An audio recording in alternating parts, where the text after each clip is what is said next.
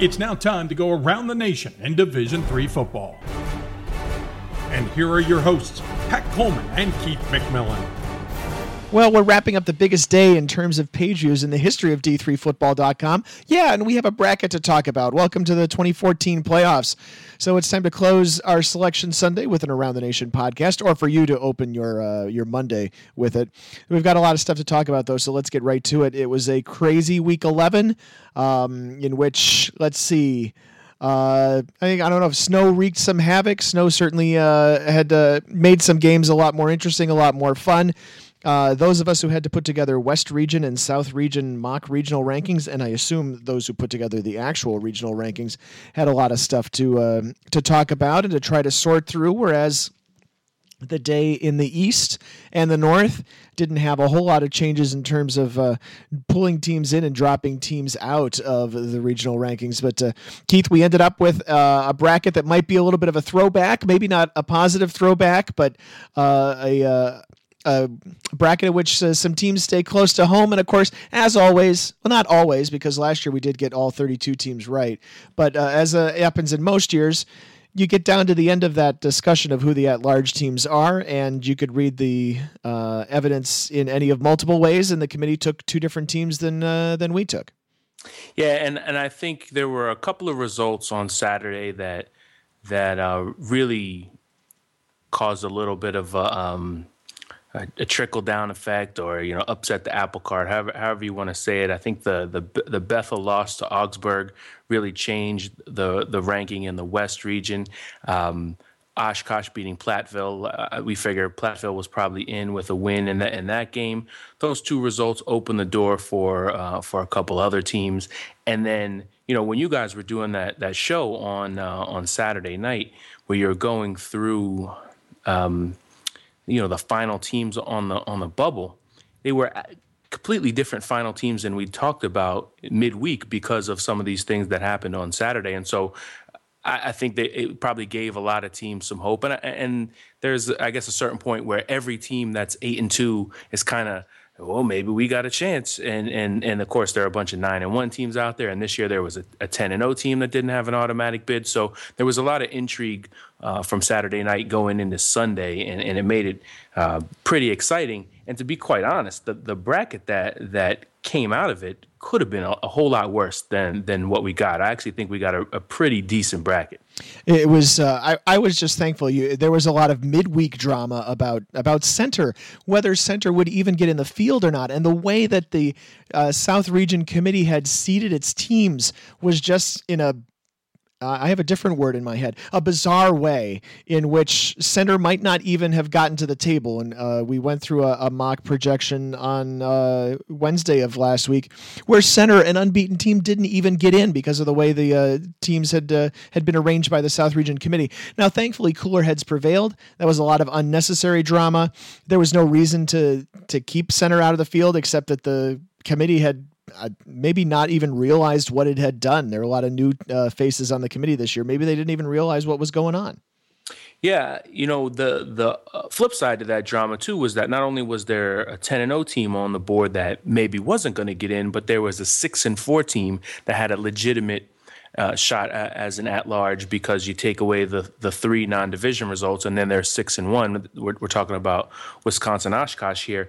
And so now, you have really unprecedented drama in Pool B and Pool C. Now, we've had years where there's been, 10 or 11 Pool C teams going into the final week. And there was that year, 5 or 6 years back where there were 9 really strong Pool C teams for only 6 spots. And Rowan and PLU and Redlands all got left out, and they were 9-1, 8-1. They all had legitimate gripes.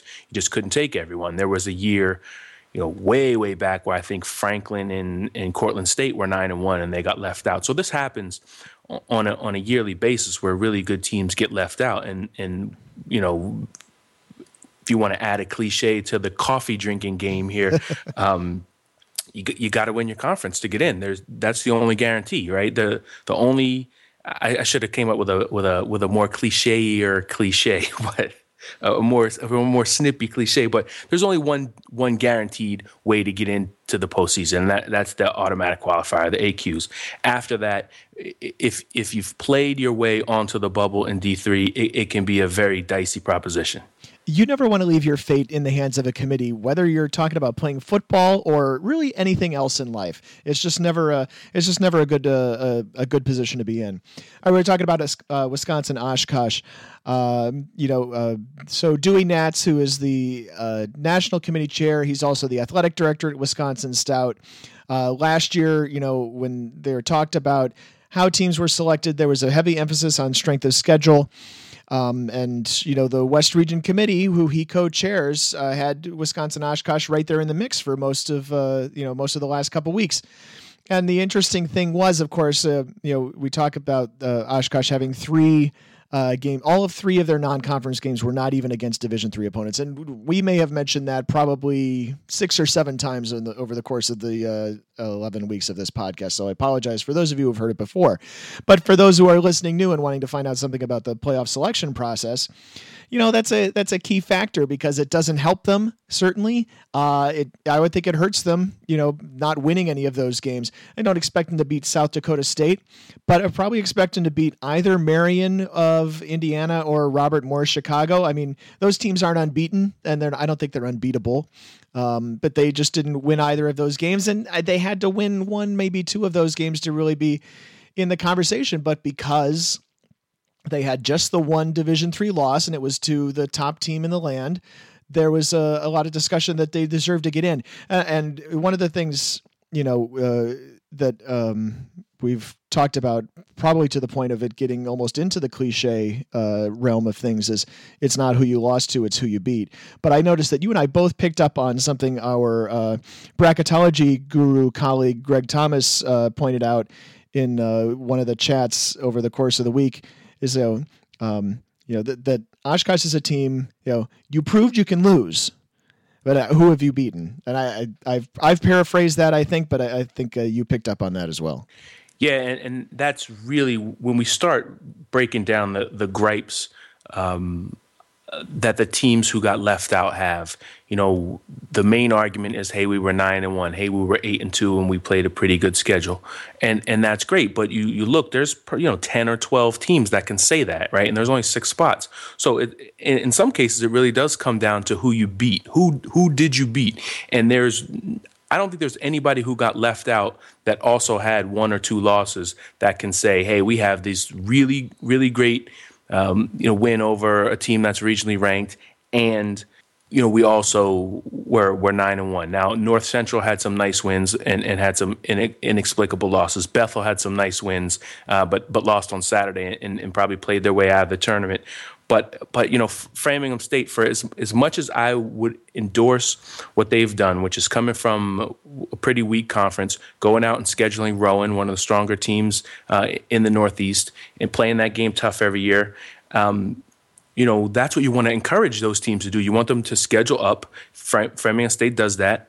And then they don't get rewarded for it, and it's frustrating. But at the same time, you look at their resume and you place it next to other resumes for teams that are on the table at the same time, and you say, well, who did Framingham State beat? If they beat Rowan, they're in the tournament. Yeah, absolutely. And if if Rowan had performed better and not been 7-3 at the end of the year, that would have been probably useful too. I mean, that's one of the other arguments I go to sometimes is like, well, you didn't beat Rowan, but 3 teams did. So clearly they're not Whitewater, they're not Mount Union, they're not Mary Hardin Baylor, they're not a team that's never ever going to lose to anybody. So those are just this is just some of the things that we get to talk to on Twitter to fans on Selection Sunday about. Yeah, and I do think we just have to get out of this mindset of, well, we only lost to this one team. And I've been guilty of it over the years, Pat. I'm sure you have. We've talked, even recently. Well, Texas Lutheran's only loss is to Mary Hardin Baylor, and every other team in the country except for 3 or 4 or 5 would probably lose to Mary Hardin Baylor if that was their one non-conference game. Well, that's fine, but you have to also beat some teams, and you're not giving the committee a whole lot of reason to put you in if you have 8 or 9 wins, but those 8 or 9 wins are not against any other teams that have very many wins this season. And sometimes, like in Center's case, that's a little bit out of your control. Who knew Washington Lee would have a terrible year this year? But and you can only play the teams on your schedule. But as much as you make that argument, hey, we can only play the teams on the schedule. Well, the committee can only judge the information that exists. And a lot of times, if you're saying, well, we have 9 wins, but we haven't beat anybody great, and this other team has 9 wins and they have beat some good teams, well, then the committee generally has to look toward the team either with the strong strength of schedule, with the win over a regionally ranked opponent, because a lot of times of the 5 major criteria, win percentage is pretty equal. There are no common opponents. There are no head-to-head, and it really comes down to those two, the regionally ranked opponents and the strength of schedule. If you have the type of schedule where you have to say we can only play the teams that are on our schedule, then you have to beat all of those teams, and that's the way you get in the field. Yeah, and Center got in. I mean, this bracket is just fine. We talked a lot in the last couple of weeks, especially about how the Division III funding is cut back this year for championships, and I still kind of feel it's like an unimaginative bracket. A couple of years ago, the committee wasted money busing Benedictine to Mount Union and Albion to Whitewater, sending those teams like a total of 720 miles by bus instead of having them swap opponents where they would travel about half that distance. So I don't miss that the committee, overspends that kind of money, but I guess I just don't love how they did the rest of the bracket either. It's just kind of blah. So welcome to 2007. I looked back at the 2007 bracket and it looks fairly similar to this. Just as we got people out of the habit of saying East bracket, well, we mostly got an East bracket, and we definitely got a North bracket. Yep. But if I had to pick something the committee nailed, and I guess that's what we're doing at this part of the podcast, right? I would say giving Wesley a top seed is something they nailed. Wesley is practically an East team anyway, and maybe that should be part of the drinking game. And we've been pondering this a while, that Wesley could be the focus of an Eastern-type grouping of teams in a bracket, and Mount Union could be kept over in the North. And this year we got that. So I like that. Kudos to the committee for that one. Yeah, and I think the committee pretty much nailed this bracket, with the exception of a few things, and we'll get to those. I want to run off the names of the committee members really quickly, too, because people like to complain, and it's generally people whose teams got left out, and we understand that. But we all complain about the committee as though they're some faceless people, and they actually are all either Division III football coaches or members of athletic department. So really quickly, it's from the East, it's John Marska he's a football coach, Albright, Jack McKiernan, the AD at Kane. In the North, it's Chris Martin, the commissioner of the CCIW, and Eric Rayburn, the Wabash coach. In the South, it's Jack Leipheimer, he's the AD at Teal. Lauren Dawson, the football coach at Austin. West Region, Rodney Sandberg, the coach of Whitworth. Dewey Nats, obviously he did a lot of speaking on Sunday, and on Saturday he's the chair and the AD, former head football coach at UW Stout. So the committee, when we say these guys and we say the committee nailed the bracket, that's who those guys are. Pat, we went from criticizing these brackets on a yearly basis in the early years to now more or less praising them. I didn't think on Saturday night St. Thomas had a shot at getting in, and I'm not that impressed with Muhlenberg getting in. But when you step back from that and you look at the whole thing, you've got the 4 best teams, each in their own quadrant, and frankly, anything that isn't a Whitewater, Mary Hardin Baylor, Wesley, Mount Union Final Four will require an upset somewhere along the way. You got some first-round games with regional ties that visiting fans are going to be able to attend and create a playoff atmosphere. And I thought the committee did a nice job working around the constraints provided by Hudson and the West Coast and Texas teams, and the travel constraints. They did a nice job dealing with the teams with the question marks, right? They avoid controversy by putting 10-0 center in, but now it's time for the Colonels to back up all that blather on Twitter by going to John Carroll and winning. Everybody that's hosting is either 10-0, 9-1, or 8-1, and all the multiple loss AQ teams got tough matchups. And if we're being honest, really about the entire field, does anybody think St. Thomas wouldn't smash Framingham State? I mean, for years we complained that the playoffs were getting too diluted. Then the committee goes and puts the stronger teams in, and we still have complaints. Yeah, I could see that. If I had to pick something specific that I thought the committee missed the mark on, something they blew, I got to think about the first round matchups for Widener and Delaware Valley. I can't quite figure out why Muhlenberg is sent to the higher seeded Widener. Muhlenberg's 9-1, and 7-3 Christopher Newport is sent to the lower seeded Delaware Valley. This requires some new criteria to be written in order for me to make sense of that. I mean, what's Widener's reward for beating Delaware Valley and winning the conference exactly? We're going to send the higher seeded team to you guys. It's kind of like the committee forgot how it seeded the teams. Well, I really would have liked to see Framingham State in the tournament. The Rams have made the effort to go out and schedule better teams. They played close playoff games at Cortland and Ithaca the past 2 years. And, but even then, and this is true of everyone who got left out, they didn't beat anybody great, and they were just another one-loss team. As I said before, the Rams beat Rowan, and they're in this tournament. My other gripe, I think, is the number of rematches. I know there are travel constraints. And rematches will often happen eventually in the tournament anyway. They're inevitable. Linfield and Chapman, Texas Lutheran, Mary Hardin, Baylor, because of the limit on flights, we understand.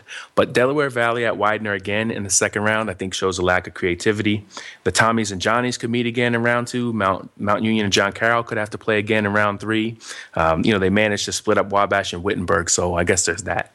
Yeah, they got one. When I was doing my bracket, I tried to split up as many of those teams as possible as well. And you have to make a concerted effort to do it. You have to take a risk that maybe you're going to drive somebody 495 miles instead of 120. But oh well, that's not the way this bracket was done.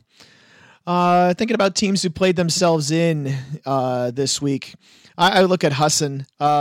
Keith, you've mentioned how Gabby Price has turned this program back around, and they were playing a head-to-head game for the conference title on the road. Husson got 4 takeaways in defeating Mount Ida 41-21.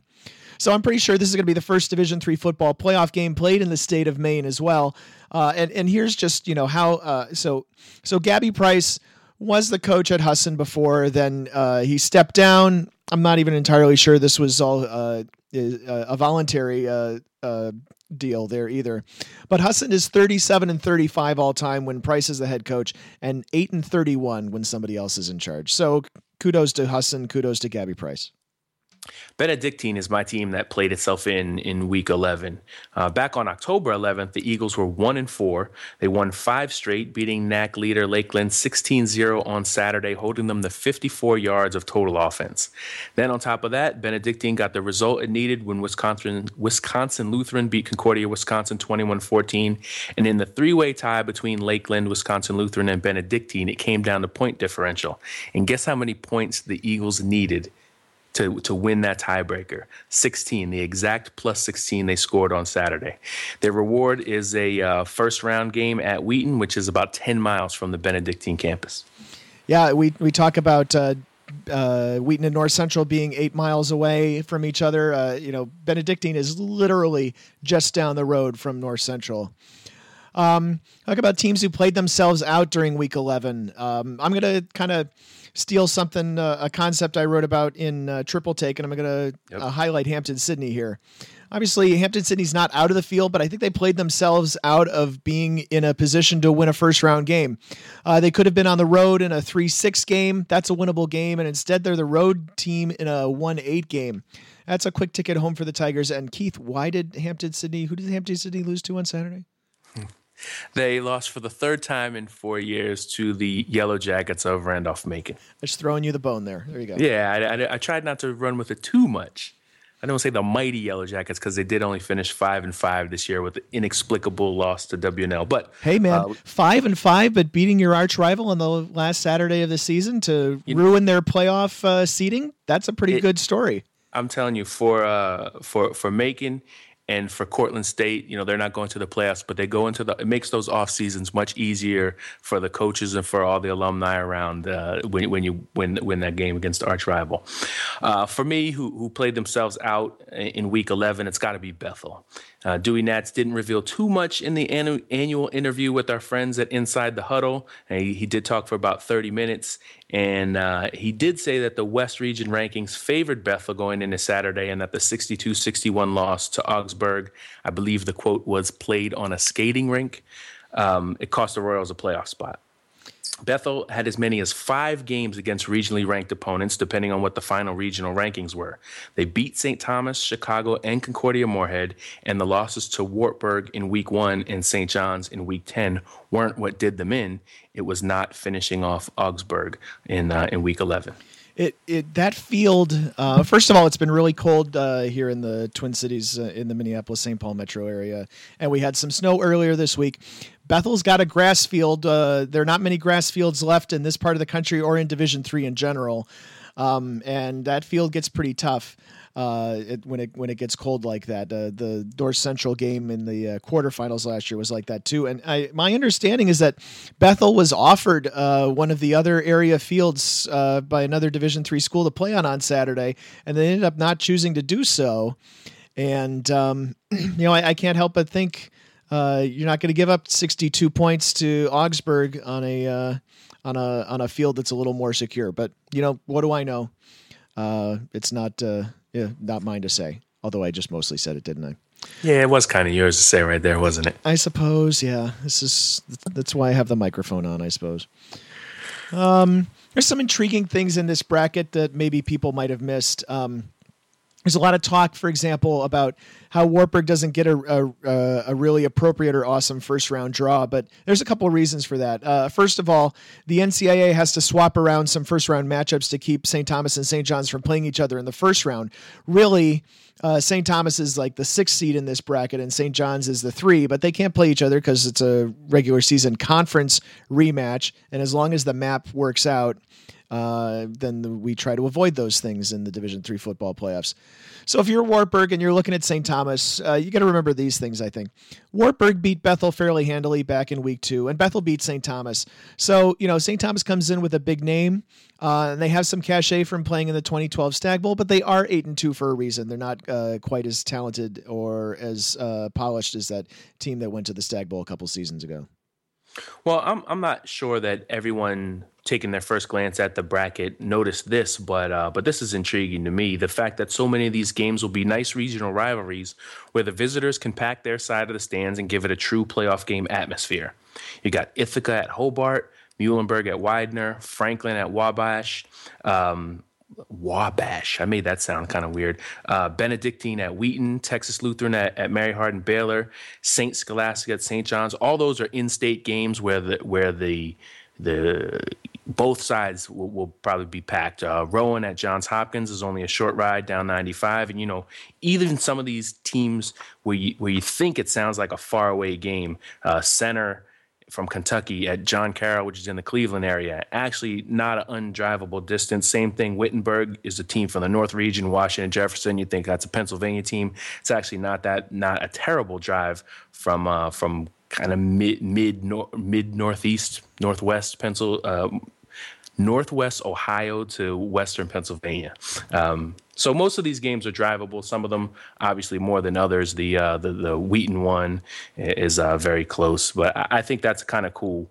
And for all the drawbacks of the playoff travel restrictions, this is a nice byproduct. And if it extends into next week when students are on Thanksgiving break and playoff crowds are at their weakest, that'd be cool too. Yeah, admittedly, that's a positive side I hadn't considered. So nice job finding the silver lining. Usually that's my job. So thanks for picking that out. I got a couple key personnel changes I thought people should be interested in. We've talked about the St. Thomas quarterback situation on this podcast before, but John Gould has finally taken over as starter at quarterback for the Tommies, while Matt O'Connell, who started in the Stag Bowl, is the backup. So that's just something to keep an eye out on. They've performed a little better offensively the last couple of weeks, and we definitely need to keep an eye on whether Jake Kumaro plays at wideout for Whitewater. No word as to whether he will, but I think we all know that even if Whitewater said something about his status, we shouldn't actually believe it until we see him on the field. It's a good throwback reference right there. Hampton-Sydney might normally be able to hold its own for a while against Wesley. They did it last year out at Linfield. You're putting up 21 points early in that game. But offensive lineman John Moore and star receiver Holton Walker were knocked out early in the loss to Randolph-Macon. And if Walker can't play against Wesley, it could be a rough one. Yeah, that's probably not going to be one of the best first-round games. I think there are some really good ones in this bracket. You talked about the short distance between W&J and Wittenberg. I think it's going to be a great game.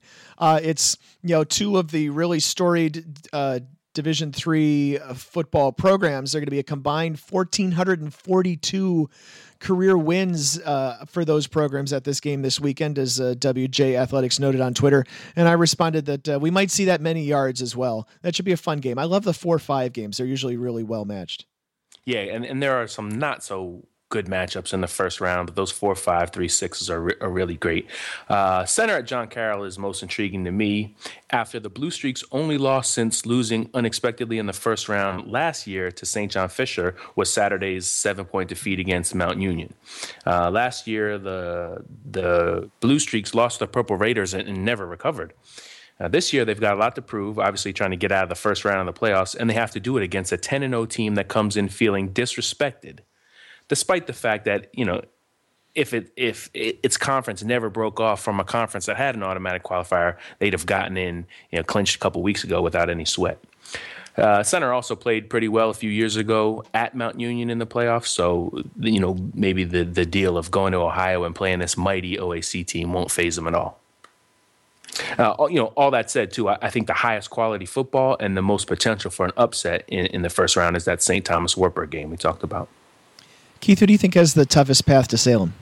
Speaking of Wartburg, I think the Knights could be dangerous in this tournament, and I'd love to tell you that their offense, which operates quickly and can be very dangerous, and their defense, which is pretty good, they have potential to upset and maybe see them further down the road. But this potential road of St. Thomas, maybe St. John's, Whitewater, Mary Hardin, Baylor, and then playing either Mount Union or Wesley is about as tough as a climb as there could be to the apex in D3.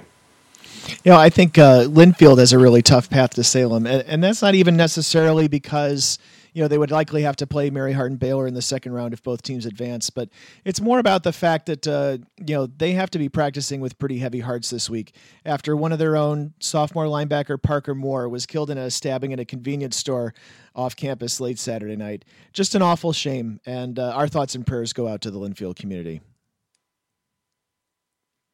This is the Round the Nation podcast. I'm Pat Coleman along with Keith McMillan as we're talking about the 2014 playoffs here, as week 11 was a doozy, and week 12 should be pretty interesting as well.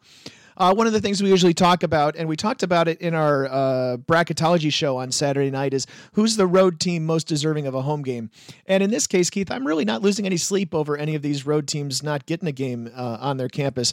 When I think about who might have been closest to getting one, perhaps W&J comes to mind, but the Presidents lost to Waynesburg on Saturday, and so they lost their home game on Sunday. Yeah, W&J definitely played their way onto the road.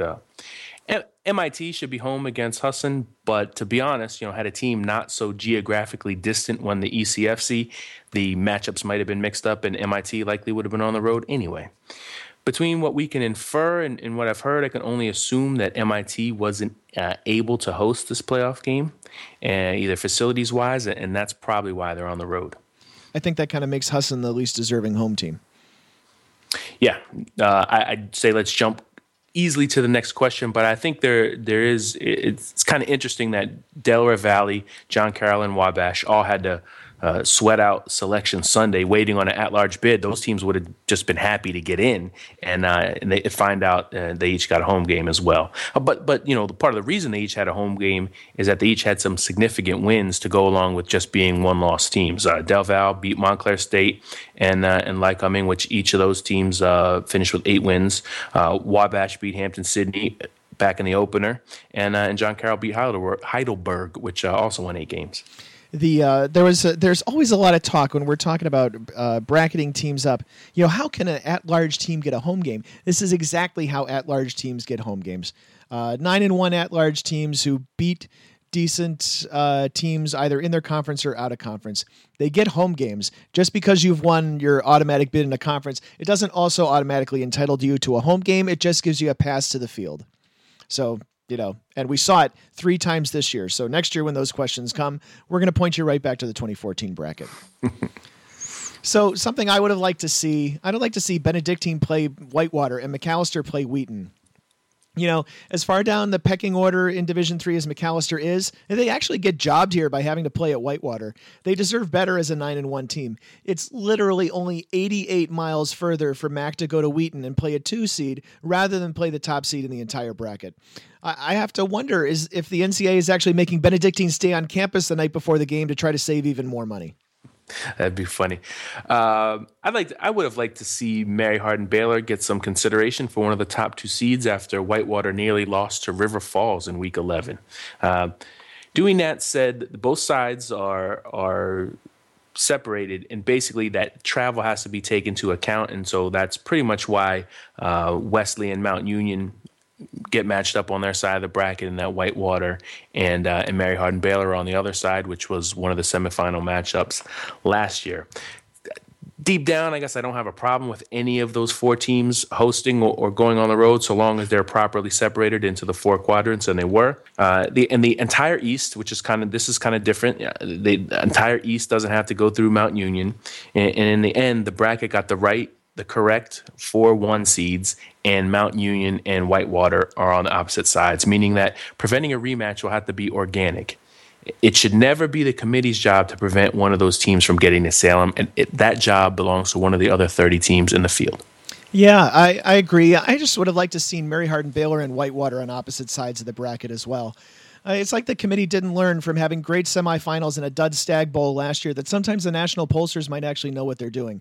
All you have to do to fix this is swap the Wesley bracket and the Mary Hardin Baylor bracket, and we're good, and there's no explanation required to anybody, and I don't think anybody would complain. It would just be understood, and we would not have all these questions of how come the number 1 and number 2 teams are matched up in the semifinals. Well, because the NCAA loves really good semifinals, I guess. That's all I can guess. And we have had some pretty good ones. But yeah, our poll, which is a great guideline to tell you who's the best, is not part of the playoff criteria.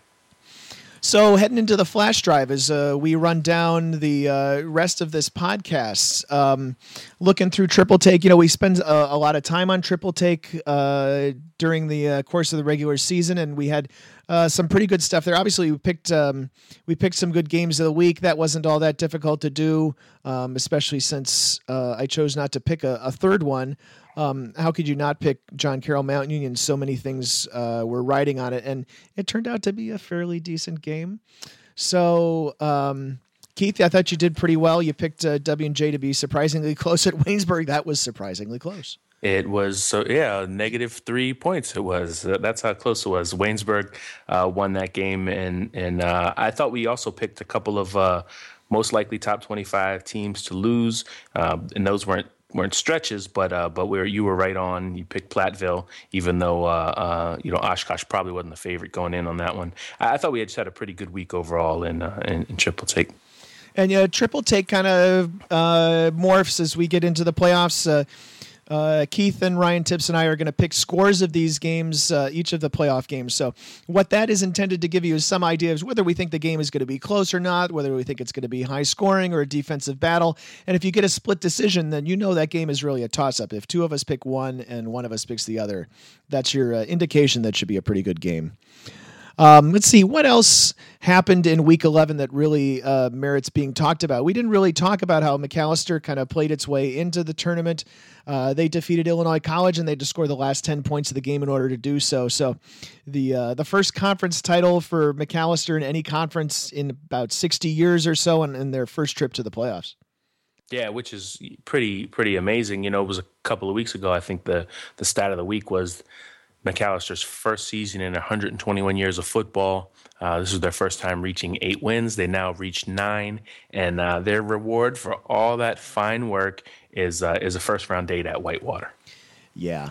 We briefly, only ever so slightly, touched on the Cortica Jug game between Cortland State and Ithaca. How about the way that game ended? If you haven't seen the Play of the Week video, you need to watch it. Even if you saw the version that was on SportsCenter, you need to go watch this one because we have a couple of alternate angles. You can see what really went on in the way that game went down. But Keith, what a great way to end a rivalry game. Yeah, I mean, I even thought some of the broadcast was over the top, but it was such a it was such a representation of being caught in the moment and the way these rivalry games make these two schools feel. Obviously, it was just a bizarre play where not only was it just a bad snap, but Cortland was running their holder onto the field. It was a terrible snap, so he picks it up, the fire call, and then the guy's wide open in the end zone. And they were just trying to tie the game, and they ended up winning it. And as Coach Dan McNeil said in the post game, that could have been a horror show, and it turned out to be one of the endings for the ages. I don't think those are his exact words, ending for the ages, but horror show was his words. And he had to play the nice guy and say, Ithaca, they're gonna have a great job in the playoffs, but we'll savor this one all off season. And that's the way those rivalry games are. It was a bad snap, but the holder wasn't looking. That's how it ended up not being a kick. So people need to go watch the rest of that video.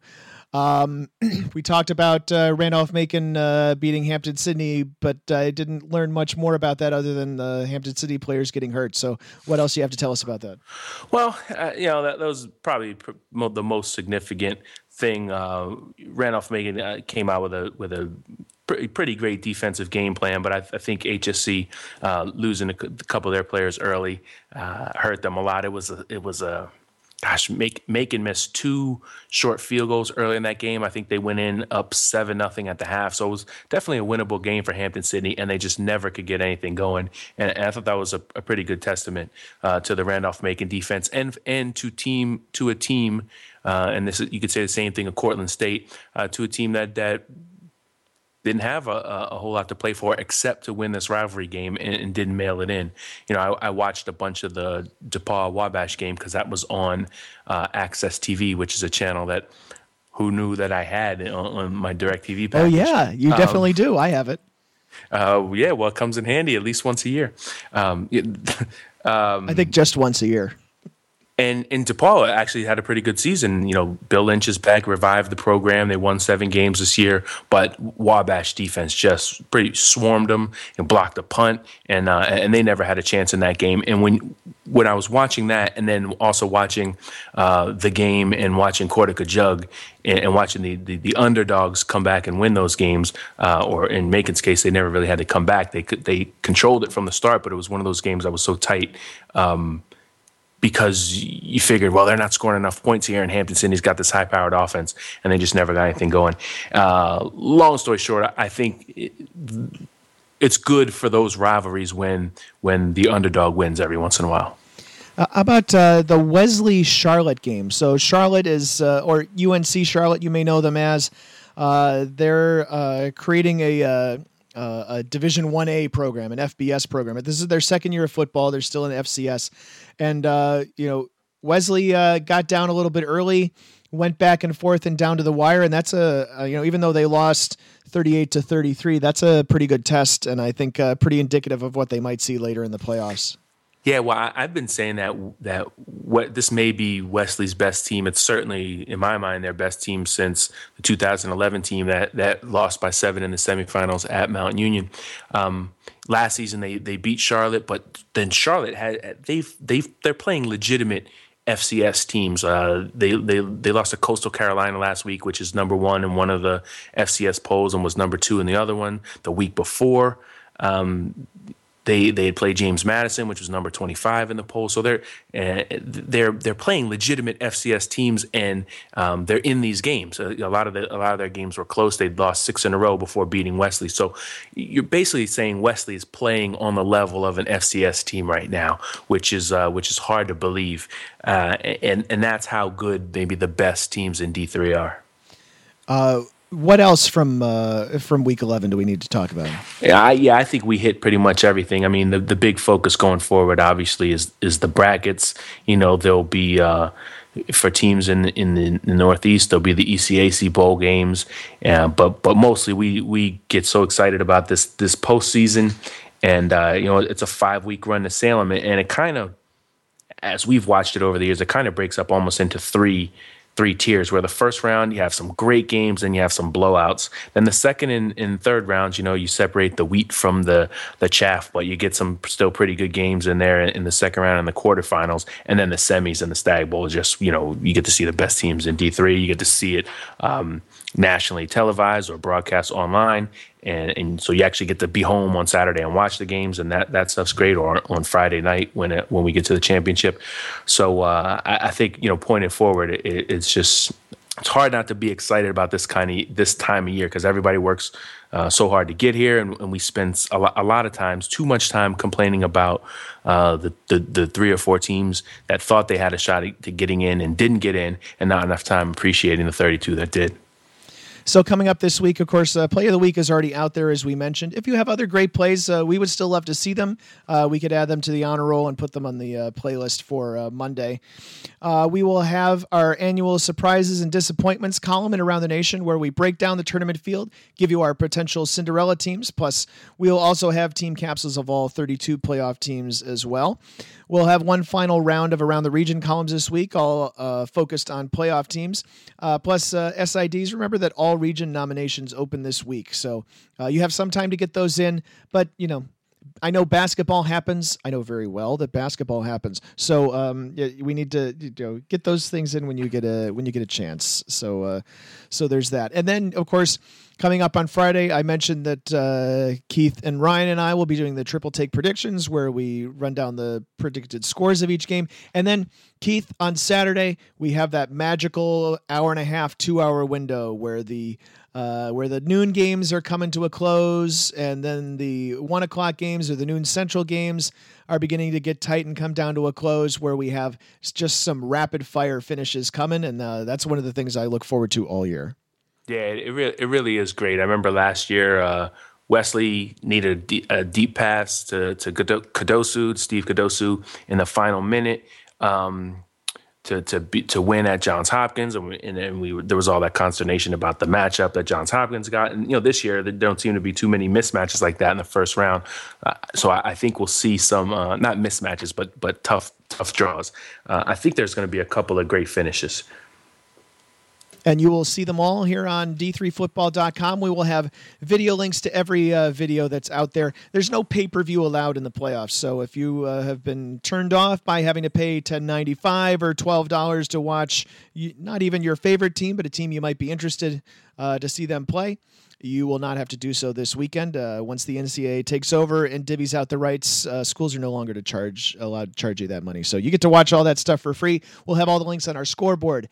And follow D3Football.com all week. Join the Bracket Challenge. That's out there right now. Compete against your fellow Division III fans. See who gets the most picks right on the road to Salem. Salem is where Keith and I will be. Well, we got 5 weeks to get there. So let's have 31 great playoff games, everybody. Thanks for listening to the Around the Nation podcast.